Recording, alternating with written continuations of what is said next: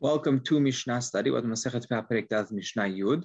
Over here, we're moving on to another topic.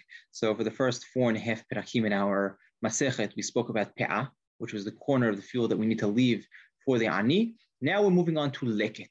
Leket is going to be, most simply put, we'll say that if a person is harvesting, he's cutting his wheat, and a couple of stalks fall, and we'll see how it has to fall. That's what our Mishnah is going to focus on. They fall out of his hand. He drops them on the floor. Is he allowed to pick them up? No. We say he needs to now leave these stalks for the aniyim that are going to come and collect these few grains that he dropped. So that's what leket is. From now, next perek, we're going to speak about leket and all the laws that apply to it. So again, even though our Masechet is called Masechet Pe'ah, now we're really moving on to a new topic called Leket. Ezehu Leket. Hanosher b'sh'at ha'kesira.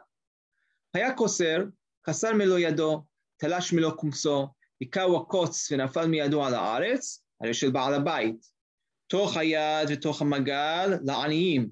אחר היד ואחר המגל לבעל הבית. ראש היד וראש המגל, רבי ישמעאל אומר לעניים, רבי עקיבא אומר לבעל הבית. So firstly, what is leket? What is it? So it's what falls, right? It falls at the time of harvest. Right? It falls out of his hand at the time of harvest. And now the Mishnah is going to elaborate.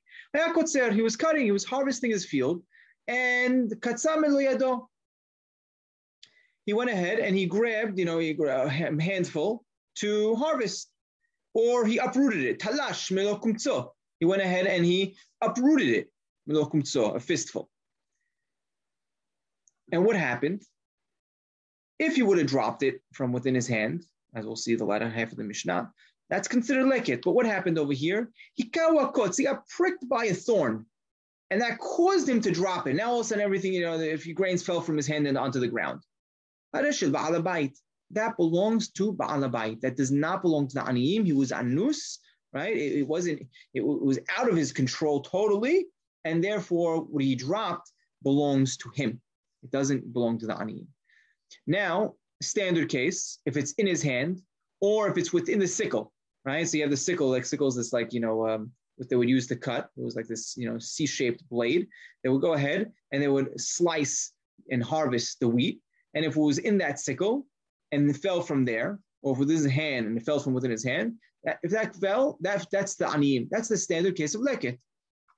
Let's say it was behind the hand, right? It wasn't within his handful, right? It was on the outskirts of his hand, on the outside of his hand, or outside of the sickle, right? It got knocked over and it fell. That belongs to Ba'al Habayit, right? That does not belong to the aniyim.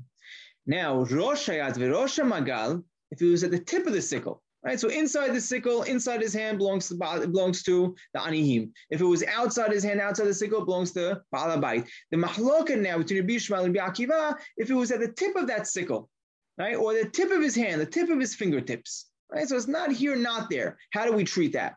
That's the mahloka between Rabbi Yishmael and Rabbi Akiva. Rabbi Yishmael says that belongs to aniyim, and Rabbi Akiva says that belongs to Ba'al Habayit. And halacha is like Rabbi Akiva.